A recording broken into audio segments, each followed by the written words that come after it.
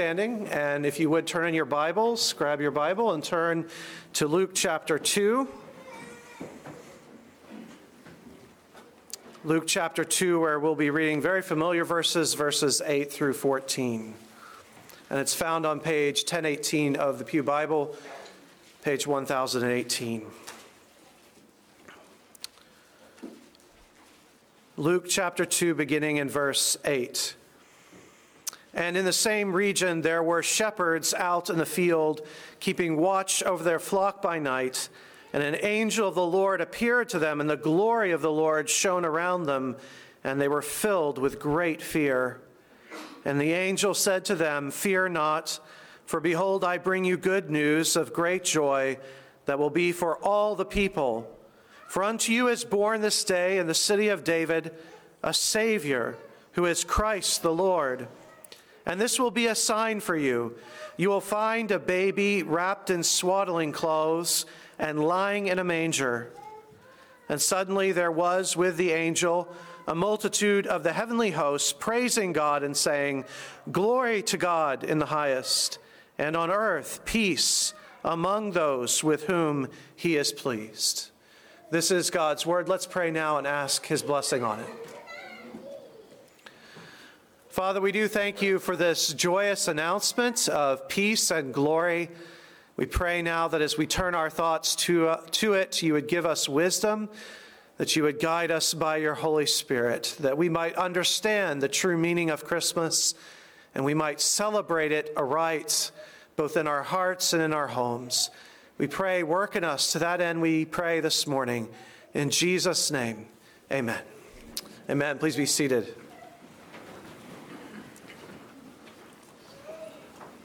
It is always a pleasure to preach on this passage at Christmas time. I've had the opportunity to do this a couple of times, and it's not gotten old for me, and I hope it will not grow tiresome for you. After all, as Charlie Brown once learned from his friend Linus, the heart of the Christmas story is in these verses in Luke 2, 8 through 14. In fact, the heart of the whole gospel is found in this scene, and it's one of the most spectacular moments in all of Scripture. In this passage, Luke describes nothing less than an invasion of heaven into our realm. We might say that what is recorded here is a sort of heavenly Normandy. Such an invasion had never before occurred, and it will never happen again until Jesus returns with all his angels. This moment that we're looking at this morning, this moment is more. It is more than the other angel visitations we've been studying together this Advent season. In each of those passages, we've watched as one angel, Gabriel, appeared to a single individual, Zechariah, then Mary, then Joseph. And then he informs them individually of their role in God's upcoming plan. Now, as remarkable as those appearances are, this last appearance is something far greater. What occurs here is not a private audience, a private visitation. It begins that way, of course. At first, it's a single angel, probably Gabriel, informing the shepherds of their role in Christ's incarnation. As with Mary and Joseph, the shepherds are given a message, they're given a sign to confirm that message. But then, instead of disappearing, heaven uncovers itself to the earth. It's as if heaven could no longer hold its breath, and there's a temporary rending of the veil between earth and heaven in verse 13. Luke says in that verse, "Suddenly there was with the single angel," probably Gabriel, "a multitude of the heavenly host, praising God and saying, 'Glory to God in the highest, and on earth peace among those with whom he is pleased.'" Today, this morning, we await a final unveiling. At Christ's second advent, his second coming, his return, this scene will unfold once more. But this time, the veil will be torn from top to bottom, and heaven will unite with earth, and so we will be forever with the Lord. With that longing in our hearts, moments like this are especially sweet. As I ponder this moment with you this morning, I continue to believe that there are 3 notes here that we must hit if we are to do justice to this remarkable text. Because it's so rich, there is much that can be said, but I don't think we can do any less than underline once again 3 notes. The notes of glory, of grace, and of joy that we find in this scene. So together, let's just for a few moments linger on each of these notes so that we might learn to love Christmas as it really was and as it still is within the living faith of Christ's church. Well, the first note is the note of glory. As in verse 9, an angel of the Lord appeared to them, and the glory of the Lord shone around them, and they were filled with great fear. The word glory means something like our word splendor. In Hebrew, the word actually means something like heaviness, something or someone who is weighty, is impressive, is splendid. In the Bible, glory, though especially, is what people witness when God draws near. At Mount Sinai, Moses speaks repeatedly of God's glory to God's people, revealed. So in Exodus 24, just to give one example, we read this: "The glory of the Lord dwelt on Mount Sinai, and the cloud covered it 6 days. And on the 7th day he called to Moses out of the midst of the cloud." Now, the appearance of the glory of the Lord was like a devouring fire on the top of the mountain in the sight of the people of Israel. Jesus' transfiguration is another moment of glory. In Luke chapter 9, we hear Peter and those who were with him were heavy with sleep, but when they became fully awake, they saw his glory and the 2 men who stood with him. The Apostle John begins his gospel by describing Jesus as the fullest revelation of God's splendor, his glory. He writes, "The Word became flesh and dwelt among us, and we have seen his glory. Glory as of the only Son from the Father, full of grace and truth." The Apostle Paul, lastly, will later describe his conversion on the road to Damascus as a coming upon him of God's glory that temporarily blinded him.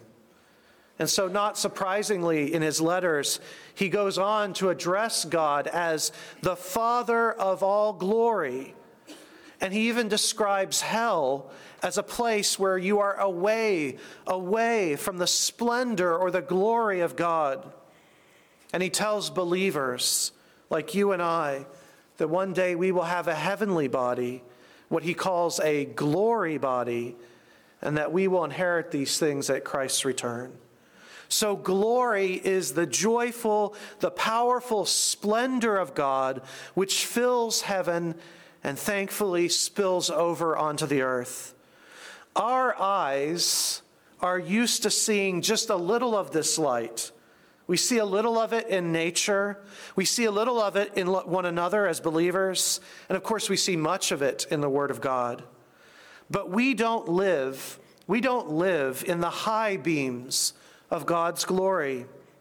Those who do go there for a moment, like Moses or John in the book of Revelation, those men had to be adjusted, changed, to even cope with such splendor.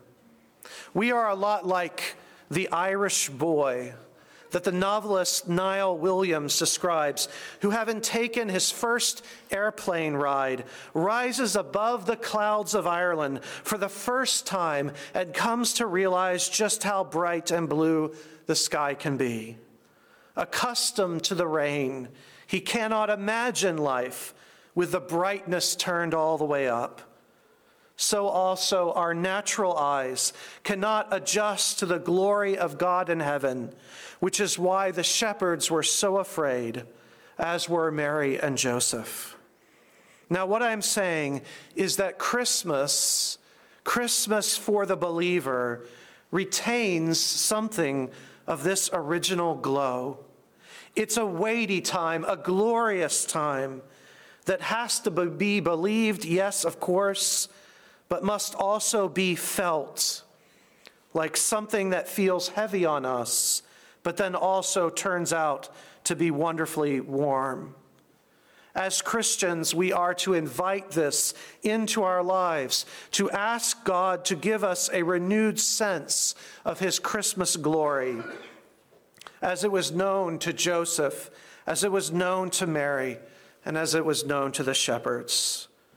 So then, in light of this glory note, let all mortal flesh keep silence, and with fear and trembling stand, ponder nothing earthly minded, for with blessing in his hand, Christ our Lord to earth descendeth, our full homage to demand. The second note of Christmas is the note of grace. Grace. Christmas is not just about the glory of God come down to us. Rather, God's glory has come down to us in the form of a Savior. And this is good news. Christmas is about grace. It's about a lamb who takes away the sins of the world. The shepherds in our text were watching sheep who were destined for the temple sacrifice system later in April. Unfortunately, most people miss these connections. Most people in our culture ignore this second note, the grace note, and then they become bored or even annoyed with Christmas. You see, without this second note of grace, Christmas can become as sappy as a Hallmark Christian Christmas movie. Or it can become a busy time, a stressful time. After all, we can only sing so many songs about breaking up on Christmas or snowmen coming to life before we long for something else, something more substantial than this marshmallow diet of sentimentality. As usual, the way forward and the way to avoid this catastrophe is to really listen to the Bible. The angels will lead us if we'll listen to them. In our text, they remind us that Christmas is quite literally for us. Look at verse 11. They're very clear. For unto you, for your sake, is born this day in the city of David what? A Savior, a deliverer, who is Christ the Lord. And here we are reminded once again that Christmas is not primarily something we do. It is not primarily a spirit that we have to keep up within ourselves, but rather that Christmas is something done for us, that it was a rescue mission from the beginning. So then, at its heart, Christmas is not advice for how to reach God or how to achieve world peace by our own efforts. Rather, it is the news of how God has done for us what we could never do for ourselves. For unto us a Savior is born.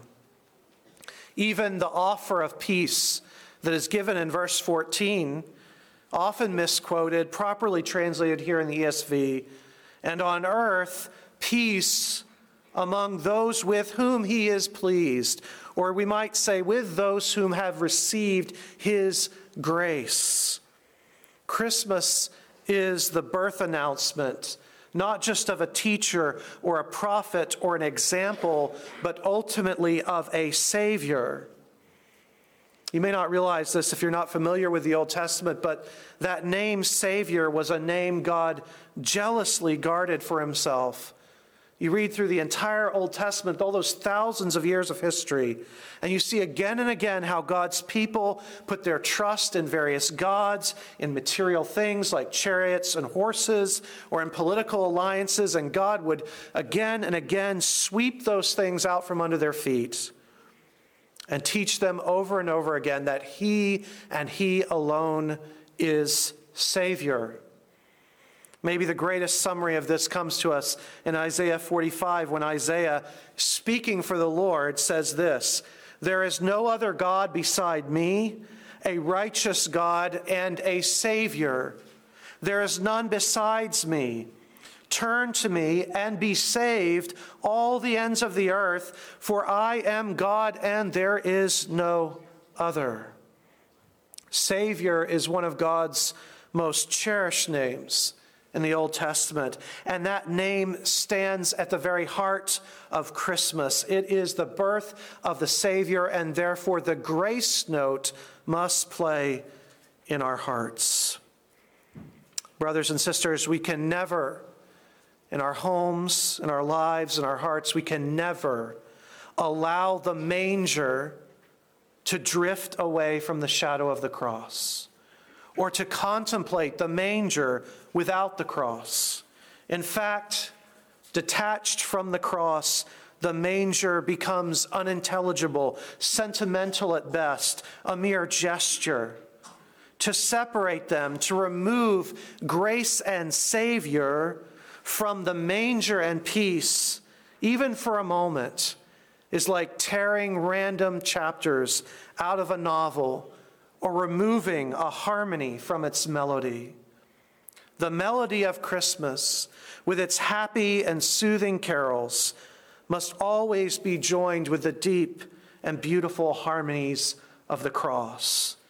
The one born is a Savior, born to die for our sins. This second note of grace must anchor all our celebrations. The last note, the third note, the climactic note, is the note of true biblical joy. Verse 10 reads, "Fear not, for behold, I bring you good news of great joy." And then later on, although the word joy is not used, we can feel the joy of heaven as they shout God's glory, the joy of the shepherds as they discover the infant, their resounding joy, as in verse 17, where they go out, the shepherds, and they made known the saying out of joy, out of delight in God, out of delight in what God has done for them. These poor men become preachers of the good news, of the gospel of great joy. This whole account rings with joy, doesn't it? And yet, some of us find it incredibly difficult to resonate with this last note. We immediately maybe resonate with the first two notes. We feel the glory, we confess the grace. But we may, if we're being honest, struggle with this last note. I know I do. We hear the angels calling all of God's people to rejoice, but we just don't find joy in ourselves or in our world. This struggle, takes different shapes within each one of us. For some of us, joy seems naive, impossible, until we were reunited with the person we love, the one who has gone to be with Christ. We may even feel guilty about any joy that is without that person. We can't celebrate. They're not here. But maybe death is not the issue for you. Maybe it's the rebellion of a covenant child. Maybe it's a suffocating workplace. Maybe it's a world that's on fire with war and violence and every evil you can possibly imagine. The point is this: some of us can pull off the glory note, we can pull off the grace note, but we just can't get our voices up to the high note of joy. Overwhelmed by the hideous strength of darkness, it seems impossible to enter into real joy. To those who feel that way this morning, let me say, first of all, that it's not wrong to mourn. The Bible calls us to mourning, and you are quite right to weep and free to do so. The Psalms are full of weeping, and the books of Jeremiah and Lamentations are devoted, really, to weeping. So you are right to feel that we cannot be fully happy as long as the Savior, the bridegroom, is bodily absent from us, and so long as the world remains in its sin and rebellion. Happiness can never last in this environment. Happiness can never last in this environment. But I'm not calling you to happiness today. I'm calling you to joy. Joy is the delight of the believer in what God has done and is doing despite everything else. Happiness floats on the surface. It's good. I like happiness. It's there when the sun is shining, when the windows are rolled down and your favorite song is playing. If happiness floats on the air. But joy, I would contend, joy is different. Joy pierces heaven and earth. Joy is deep delight in who God is and in who God is for you and for all his people. The shepherds did not gain in terms of happiness from any of this. They did not gain financially from this news. They did not go home to new cars, new homes, a better marriage, or a feast, or even eggnog. Their delight or joy was in something beyond what the world could offer. Happiness is sometimes easy on Christmas. When we have gifts, food, and family around us, happiness floats in the air around us. And there's nothing wrong with having a very Merry Christmas. However, Christmas is not just a time for light feelings like happiness. It is also a time for piercing joy. When C.S. Lewis wrote his life story, his autobiography, he titled it Surprised by Joy. He had known plenty of pleasure and happiness, and he saw nothing wrong with them, and when they were used properly, he supported those kinds of happiness. But all through his life, even before he was a Christian, he got glimpses of something stronger, and that something he called joy. He hints at it in his autobiography when he says, quote, "There is a kind of happiness and wonder that makes you serious. It's too good to waste on jokes. Joy is the serious business of heaven." What makes quotes like this sizzle, I think, is the fact that the man who wrote them, C.S. Lewis, didn't just write the book on joy, he also wrote the book on grief, when, ironically, his beloved wife died at the age of 45.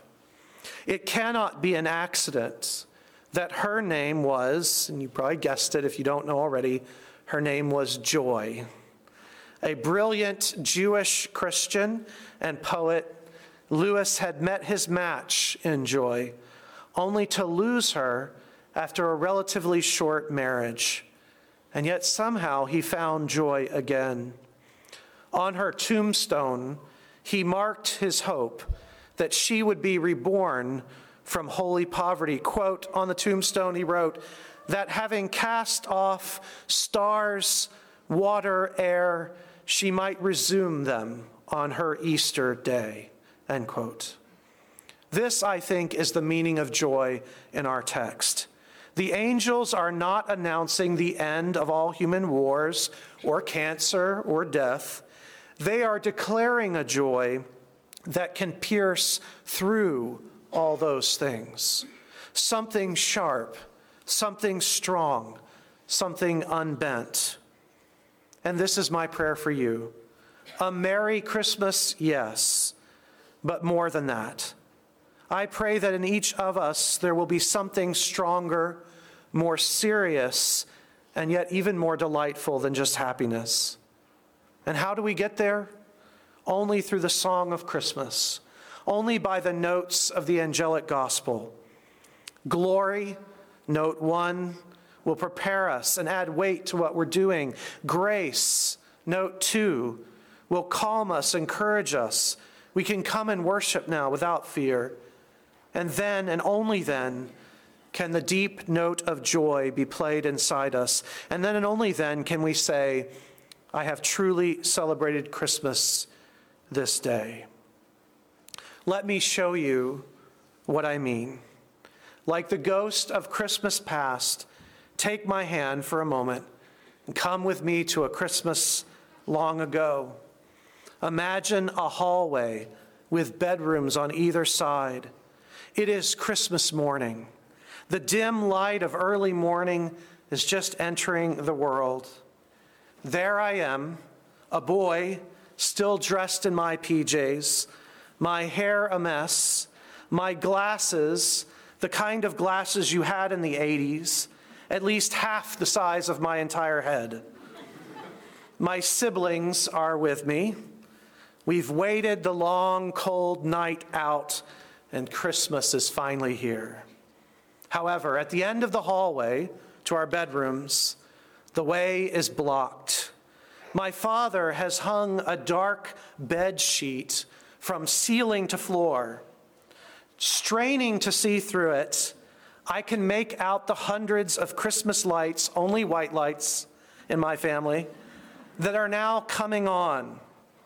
My father, a true master Christmas decorator, has covered the entire interior with lights, ornaments, Bible verses he's made by hand and calligraphy, snow-clad villages, and of course, trains.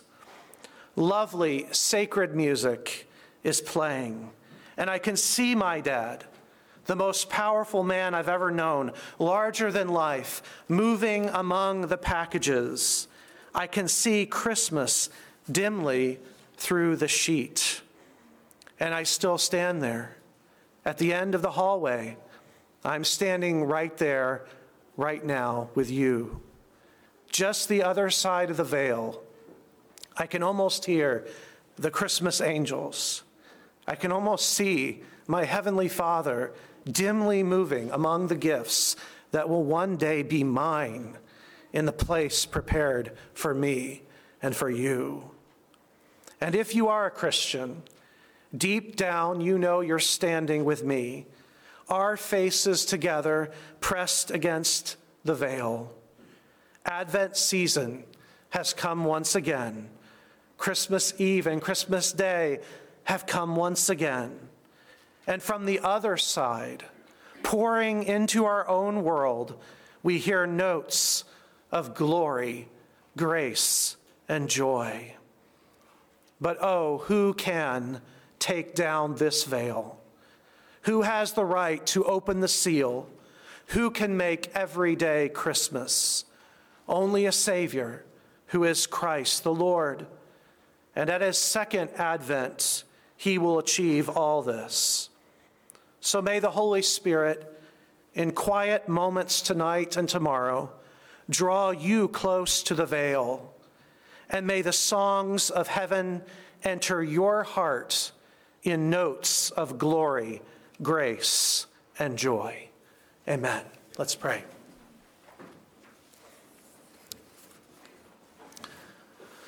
Father, even now through the Holy Spirit, we draw near to the temple in heaven, where the advent of our Savior, his crucifixion, his resurrection, and his ongoing ministry are celebrated in unbelievable glory, grace, and joy. We pray that some measure of that would be taken from that temple and poured into the temple of our own hearts, that we might truly keep Christmas. Grant this grace, I pray, for each one here, for I ask it in Jesus' name. Amen.